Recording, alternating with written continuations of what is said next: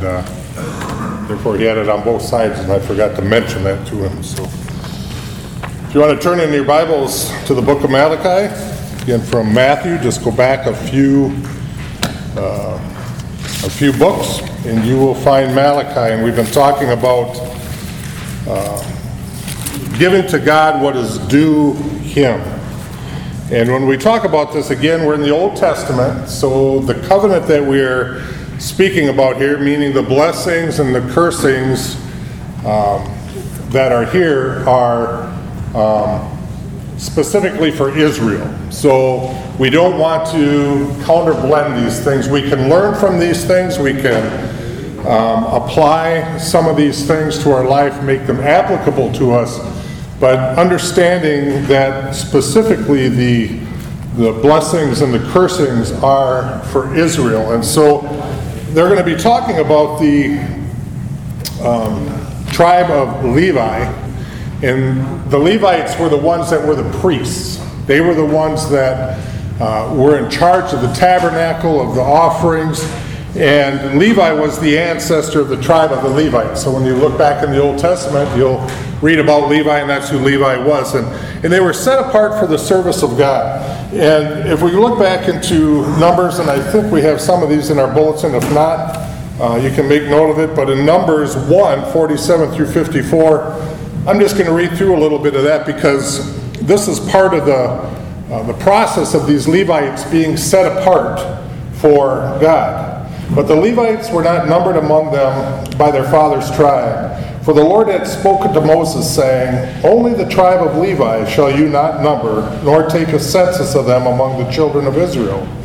But you shall appoint the Levites over the tabernacle of the testimony, over all of its furnishing, over all the things that belong to it. They shall carry the tabernacle and all of its furnishings. They shall attend to it and camp around the tabernacle. And when the tabernacle is to go forward, the Levites shall take it down. And when the tabernacle is set up, the Levites shall set it up. The outsider who comes near shall be put to death. The children of Israel shall pitch their tents, every one by his own camp, every one by his own standard, according to their armies. But the Levites shall camp around the tabernacle of the testimony, that there may be no wrath on the congregation of the children of Israel. And the Levites shall keep charge of the tabernacle of the testimony. Thus the children of Israel did, according to all that the Lord commanded Moses. So they did. So we see that they were given the responsibility of everything around the tabernacle, around the handling of God's word, around the furnishings, around all this.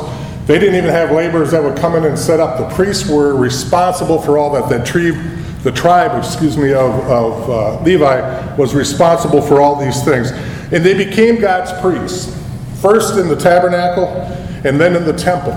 So they were the spokespeople for God. They were the ones to proclaim God's word to the rest of the people. But in Malachi's day, as we've been reading, they had stopped loving God. And they really didn't know anymore what it was to have that relationship with God. And this is where we said that we can apply some of these things. The Old Testament, they had priests, and we said in the New Testament, we have been called a royal priesthood. So God, in a sense, has said, we are now accountable for our own spiritual walk. Now, in the Old Testament, they were still responsible for their walk, but it was the priests who were the intercessors. They were the ones that would make the offerings and they would do the sacrifices. Now, it's us. We have the Holy Spirit. Jesus has paid that price. He was the perfect sacrifice, and it's up to us now. But we can look at this and still say, have we stopped loving God? Do we care what God cares about? Do we even know what He wants anymore? It's sort of sad during this whole COVID thing that it's a time when really believers should be coming together for things that we are so divided on things. And it's really a sad state on Christianity. We're to be examples to those around us. God has given us commands in His Word, and we've talked about those in the past, and we're to live and walk according to those principles that God has set for us, regardless of what we think or what we want. But we have become a a nation, we have become a people that are so consumed with what I want that the rest doesn't matter. And so it was in Levi's day. These priests had become consumed with what they wanted.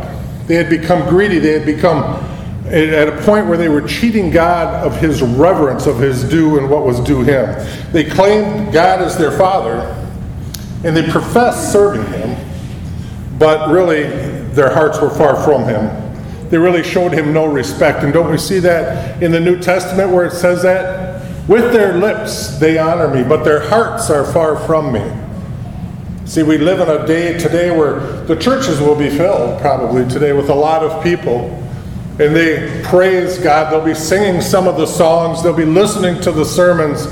But what is it that their life shows when they walk out the doors? What is it that our life shows each and every day? Are we being that example? Are we placing God first, or are we placing ourselves first?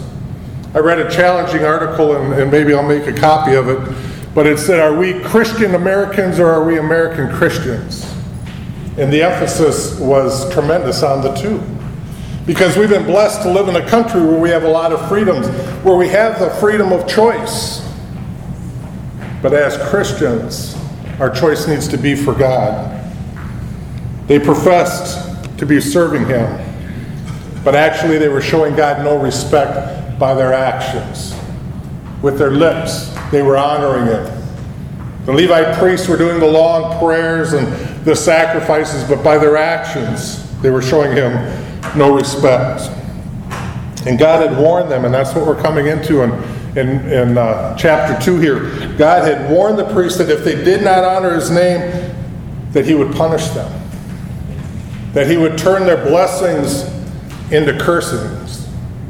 That he would deal with it. And again, we read in the scriptures that we're all familiar with in the New Testament, God is not mocked. What we sow, we will reap.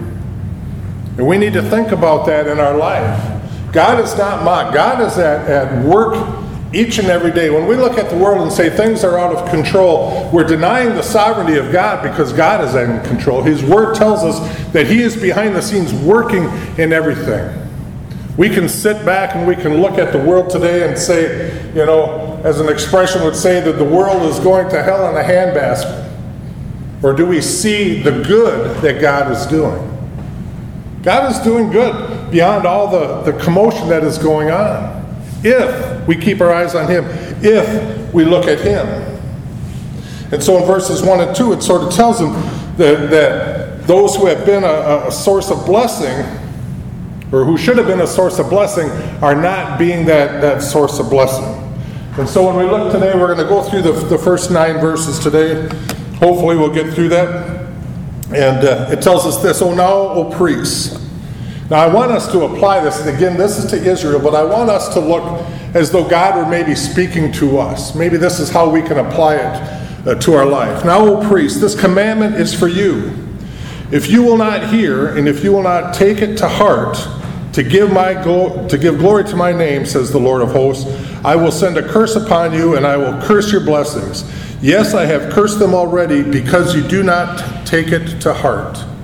Behold, I will rebuke your descendants and spread refuse amongst your faces, the refuse of your solemn feasts, and one will take you away with it. Then you shall know that I have sent this commandment to you, that my covenant with Levi may continue, says the Lord of hosts. He's got some pretty strong words there as you read this. First off, he says it's a commandment. And so when we look at the Old Testament, we can see a lot of laws. There was actually 613 laws in the Old Testament. We see the 10 commandments that were there. But these commandments are things really that God has told us to do. And guess what? In the New Testament, there's a lot of things that God has told us as believers that we are to do and that we are not to do. And so we can look at this. And he says, this commandment is for you. If you will not hear, and if you will not take it to heart, to give glory to my name, says the Lord of hosts, I will send a curse upon you. Now we can look upon that and we can say, well, is he going to curse us in the New Testament? We don't like to think of God that way, but it does say that he will discipline those that are his children. Some children will look at a discipline as a cursing. But I want you to think about this. The points that are being made here is if you will not hear and if you will not take it to heart. That means we're just hearing it and it's going in one ear and it's going out the other. We're not processing it. We're not making it yeast to this lump of dough. We're hearing the words. And there are so many Christians today that hear the words. They know what to say. They can quote the scriptures. They can sound all good in what they're doing, but it isn't in being internalized in them. It isn't getting like that yeast that's in a loaf of bread. Again, when you make dough, right, of bread and you put yeast in it, it begins to activate that whole lump. That whole lump is changing all the time because that yeast is activated in it. That's what God's Word is supposed to do to us as believers. It gets in us and it begins to change us. It begins to convict us. If we're just hearing it and we're not taking it to heart, that means we are not taking God seriously. And that's what he's telling the priest. You're not taking it seriously. You're saying that you're serving me, but you're actually showing me no respect. Does your life fall into that category somewhat? I think if we're honest, all of our lives have some aspect of that, but what are you doing about it? You know, there's a saying that says, you know, you can be on the right track, but if you're not moving, you're still going to get run over. Right? You can be on the right track, but if you're not moving for God, you're going to get run over. Because the Bible tells us that our faith is alive and active. Faith is a word that motivates us, that changes us. Our faith isn't just something that we profess, but it's something that we do. And he says, and I will curse your blessings. We can walk through life and we can have blessings all around us.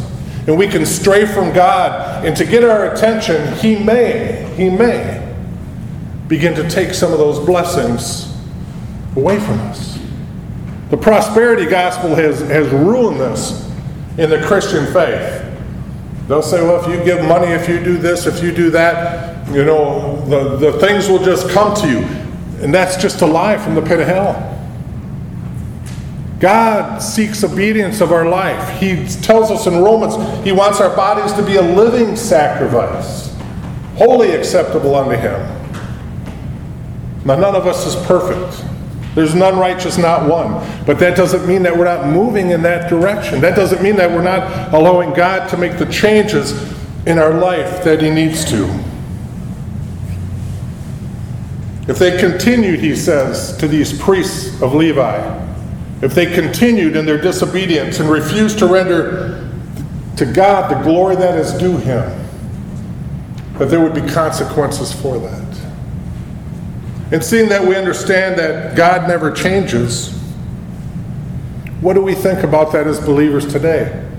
If in our life we are not rendering God the glory that is due him, do you think he's just going to smile and let us go on our way? Or is he going to deal with that? He tells us, he says, I will rebuke your descendants and spread refuse on your faces. That word refuse, in some translations, is poop, is manure. He says, that's humiliating, isn't it? God says, I'm going to humble you. Well, God gives us a choice. He tells us, humble ourselves in the sight of the Lord. But he says, if we don't do this, he says, we're going to be cursed. And we're going to be made to look awful foolish. Behold, I will rebuke you. I will put refuse on your faces, the refuse of your solemn feasts, and one will take you away with it. Then you shall know that I have sent this commandment to you. See, God is going to show us his power and his glory. You know, in coming to Christ, we have again sort of simplificated this fact that just come to Jesus and everything in your life is going to be okay. But yet throughout the New Testament, time and time again, he says, count the cost, count the cost, count the cost of being a disciple for me. You know, when I was young, I used to think about maybe joining the Army or the Marines or something like that, and we got service people here. And one of the things that I thought of as a young kid, sort of a foolish mind, but you think about, I don't know if I want to do the boot camp. I like the uniform. I like how the pictures look. I like to travel all around, but I don't know if I want to put in the time during boot camp. Being yelled at by somebody, being made to run, being made to do push-ups, being made to do this and do that. But that's our nature. That's our nature as people. We don't want to be told anything. I didn't want to I counted the cost and I chose not to do it. But yet we come to Christ and we don't count the cost. We don't think about following Him. And we just want to continue on our way. But God says that they shall know that I have sent this commandment, and that my covenant with Levi may continue, says the Lord of hosts. He wants us to know that He is God and that He is in control. And so this was a fulfillment of the terms of the covenant between God and the nation of Israel. And again, you can read, it gets lengthy, but you can read this in Deuteronomy 28. If you read Deuteronomy 28, that chapter, it's going to tell you about this covenant that He had. And there was lots of parts to it. So God is warning His priests that they should listen to the laws that they gave Levi, their ancestor, and follow his example. Follow the example of Levi. Now it tells us in this verses here, my covenant was with him. They're talking about Levi. My covenant was with Levi and Israel, and I gave them to him that he might fear me. So he feared me and was reverent before my name. They asked Billy Graham once, what do you want to hear when you get to heaven? And he said, well done, good and faithful servant. Well, it sounds here like God is giving Levi sort of kudos at this moment. What does it say about him? He feared me and he was reverent before my name. When we look into the mirror of our Christian faith, when we look to see if we're in the faith, two questions come. Do we fear God? That word fear is also respect. Do we respect Him? Do we reverence Him? And it says that he says, my covenant was of him, of one of life and peace. I gave them to him that he might fear me. So he feared me and was reverent before my name. The law of truth was in his mouth. He spoke the truth. He didn't worry about being politically correct. He didn't worry all the time about, hurting someone's feelings, though I believe he was compassionate. That's part of God's characteristics. But he spoke the truth, and the Bible tells us in the New Testament what? We speak the truth in love. We need to speak that truth in love. The law of the truth was in his mouth, and injustice was not found in his lips. He didn't lie. He didn't cheat. He didn't bend the rules. The priests in Malachi's time were cheating God. They were disrespecting God. They were leading people astray. And he walked with me in peace and equity. And he turned many away from iniquity. For the lips of a priest should keep knowledge, and people should seek the law from his mouth. For he is the messenger of the Lord of hosts. Now again, I'm telling you, the New Testament calls us a royal priesthood. We are called as ambassadors of Christ, and this is speaking, I believe, also of us today, that we could do this, and that we should be doing this. We should be speaking the truth. We should be turning people away from iniquity.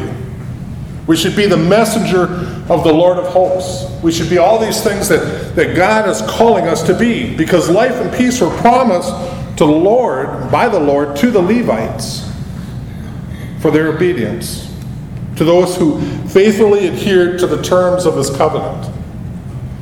When we come to the Lord's table, we're under a new covenant, aren't we? You understand that we're in a covenant with God yet? If we're born-again believers, we're under that new covenant of Jesus Christ and what he has for us. Are you faithfully adhering to the terms of that covenant? The covenant of Jesus Christ? See, they parallel in a lot of ways. Of course, back in the Old Testament, they're looking forward. In the New Testament, we're looking back. In return, the promise to the Levites were this: that if they would have obedience and service to God, that he would walk with them, that he would bless them. And the task of the priests are to instruct the people in righteousness and obedience, it says in verse 7. For the lips of a priest should keep knowledge, and people should seek the law from his mouth. We have a world that is lost. We have a world that is distracted. We have a world that is so confused with the things going on, and they're looking for an answer. And as a believer of Jesus Christ, as a born-again believer, you have that answer. And are you speaking that truth into their life? The priest that Malachi was addressing, and he was giving a strong message. Remember when we opened up in chapter 1, verse 1? The burden of the word of the Lord to Israel by Malachi. The burden of the word of the Lord. To give that message that was hard, that was not going to be readily accepted, but that which needed to be said. God has called us to that same thing. There are those sitting here today that need to hear that message. They need to hear that truth, that God is not to be mocked. They need to hear the truth of the new covenant. As believers, we need to stop playing church and live as the church is called to live. And the priests that Malachi was addressing, they had really disregarded that covenant, and they had caused many of the Jews to stumble. But you have departed from my way, verse 8. You have caused many to stumble at the law. You have corrupted the covenant of Levi, says the Lord of hosts. Do your actions cause others to stumble? Do your words cause others to stumble? I mean, stumble in worldly ways. Stumble away from the Lord. They had allowed influential and favored people to break the laws. Verse 9 tells us this, but you have departed from the way. You have caused many to stumble at the law. You have corrupted the covenant of Levi, says the Lord of hosts. Do we do that with God's word? And I mean, you need to look deep in your heart and say, am I doing this with God's word? Because God's word, when we read it, convicts us on a multiple of levels. Very seldom do I read the word of God and walk away just feeling better about myself. I can read the word of God and I can walk away feeling that there's hope. That hope is in Christ, and that there's forgiveness. But most of the time when I read the Word of God, I walk away challenged. That there's more that God wants to do, and more that God needs to do. It convicts, as it should. All Scripture is given for a multiple of reasons. To teach, to rebuke, to exhort, to correct, to develop a person in the ways of righteousness. It's not there, as some of the TV evangelists would say, to make us feel good about ourselves. To say that I'm good and God's going to look down and, oh, he's just so pleased with what I'm doing. It says our life service is a sweet aroma to him. He loves us. Again, not because of who we are, but because of who he is. And when we look at that, we humble ourselves. And so they had allowed these people to really break the law, to disregard the law, to twist the law. And the Bible tells us there should really be no double standard with people as far as wealth or position. But yet we do that all the time. Playing favorites is something that God hates. He tells us not to do it. The New Testament church fell into that same pattern. And Malachi was telling these priests, you're not giving honor to God, and you're not respecting him. So I ask you, are you listening to God? Are you really hearing what he has to say? Is it pricking your heart and changing your heart in your daily life? Are you challenged by the Word of God? Well, God tells us in 1:7 that he would not accept any person or thing that was unholy. What is unholy? Well, the Bible tells us we were unholy before we came to Christ. Christ is our righteousness. Christ is our holiness. Because the Bible says there's none righteous, not one. We've all stumbled. We've all fallen short of the glory of God. There's none righteous. Some people can't even say that. I'm not righteous. Cathedrals used to sing a song, I'm just a sinner saved by grace. I stood condemned to death. He took my place. That's a humble statement. My righteousness is of nothing that I do. Not because I pastor a church, not because I'm a chaplain at the prison, not because I give my money to the poor. None of that makes me righteous. I do those things by the leading of the Holy Spirit, by what God has called us to do. I do it to honor God in the things that he has called me to do. What are you doing to honor God in the things he has called you to do? So what is unholy? What were the unholy sacrifices? Well, we talked about those a little bit last week with the polluted offerings, right? Usually when an animal was born, the family would say, we're dedicating this to the Lord. But then as time went by and they had a sick old cow, they'd say, well, let's just give this one instead. Because, man, this other one is turning out pretty nice.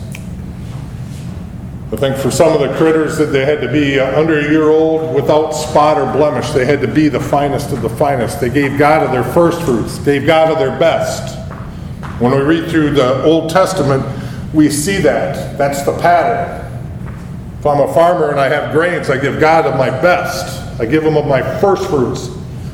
I don't take all what I can, and if I have some left over, I give it to him. No, I give him of the best. But what made them unholy? Well, there was something wrong with them. There was something wrong with them. That's what made the sacrifice unholy. And so when we look at our sacrifice to God as our life, and he says our bodies are what? A living sacrifice. Is there something unholy about us that we need to deal with? The priests were unholy because they didn't give honor to God. So I'll tell you, in your life, if you're living in a way that is not giving honor to God, your life is not acceptable as a sacrifice to him.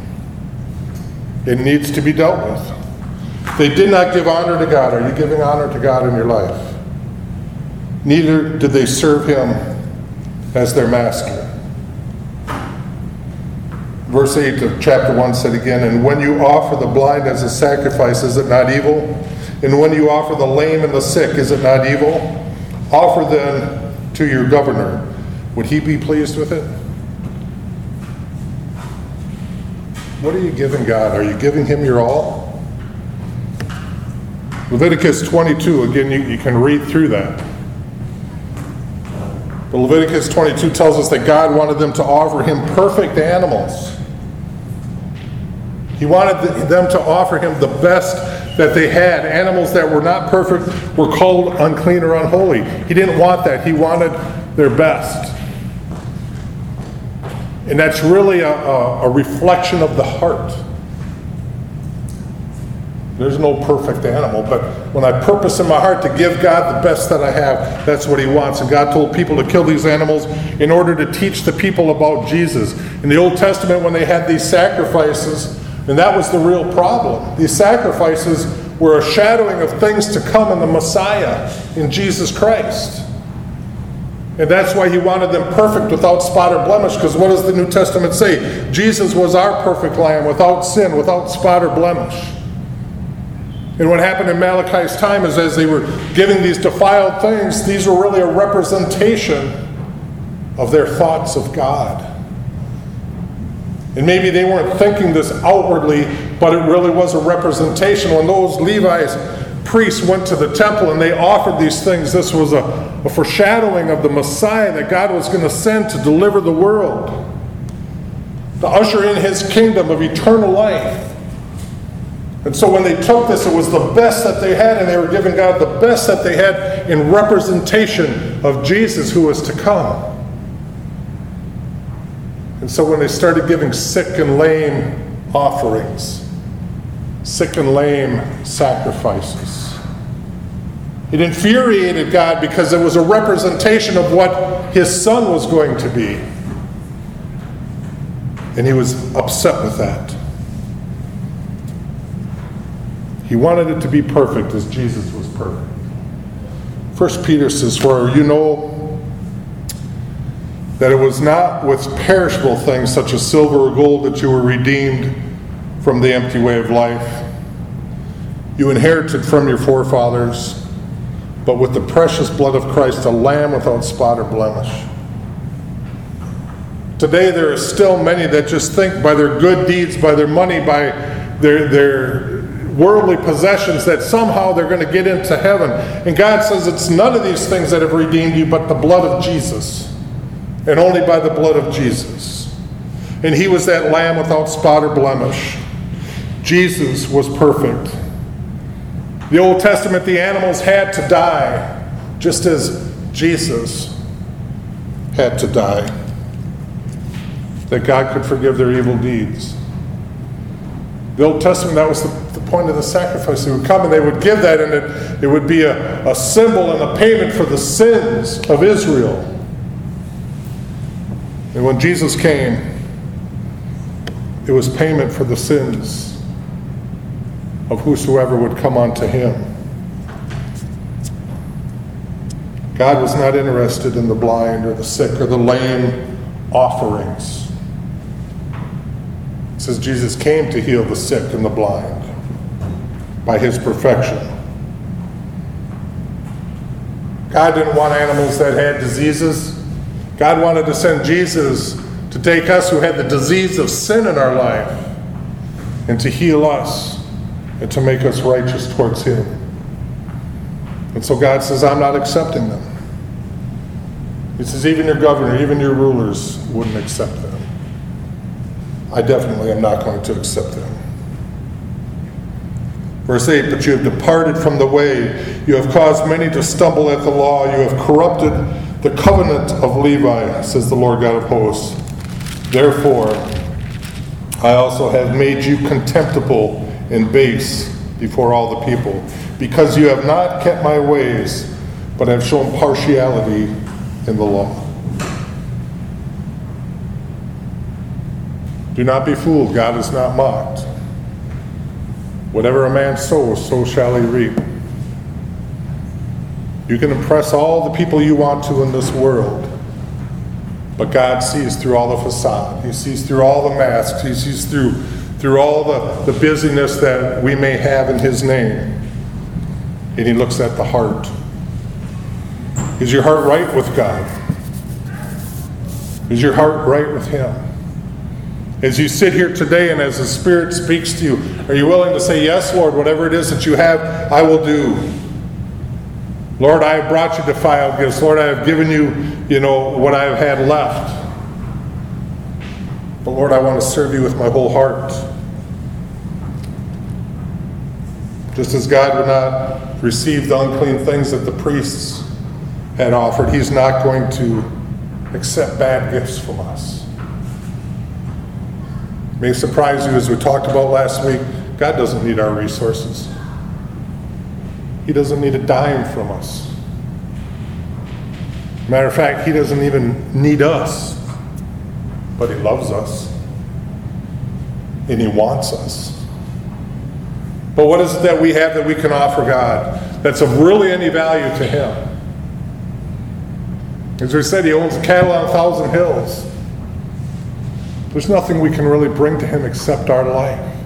He wants our life. He wants to be reconciled with us, that we might live for him. He wants the love that he has placed within us to bring us all together, to graft us into that vine. He wants our prayers to be from the heart. He wants our intentions to be pure. And that is something that we need to count the cost for, because it's hard to do. I don't meet many people who can truthfully and honestly say that the Christian walk is easy day by day. Usually as believers, when we get up, we're faced with challenges, we're faced with decisions, we're faced with crossroads. But you know, somebody once said, a smart man will learn from his mistakes. A wise man will learn from the mistakes of others so he doesn't make the same mistake. The fear of the Lord is the beginning of wisdom. Are you looking towards him? Are you walking in his ways? Are you forsaking all others and leaning only onto him and grasping only onto him? He's the one that paid it all. All to him I owe. Does it say sin had cast a crimson stain, but he made us white as snow? Jesus said this as we close: if you love me, you'll do what I say. Do you love him? Let's pray. Father, we thank you again for the word of the Lord. We thank you for even these Old Testament prophets. Lord, their word is timeless. And though it was for your chosen people back then, and we know that the purpose of the law was to keep a nation separate from the world, so it is with your word today. As we as believers read your word and accept the gift of salvation through Jesus Christ, your Son, it is to keep us from polluting with the world. You have called us out of the world. Even though we're to be in the world, we're not to be of the world. We're to live different, act different. The world is to see something different. Lord, the question is are we hearing your voice?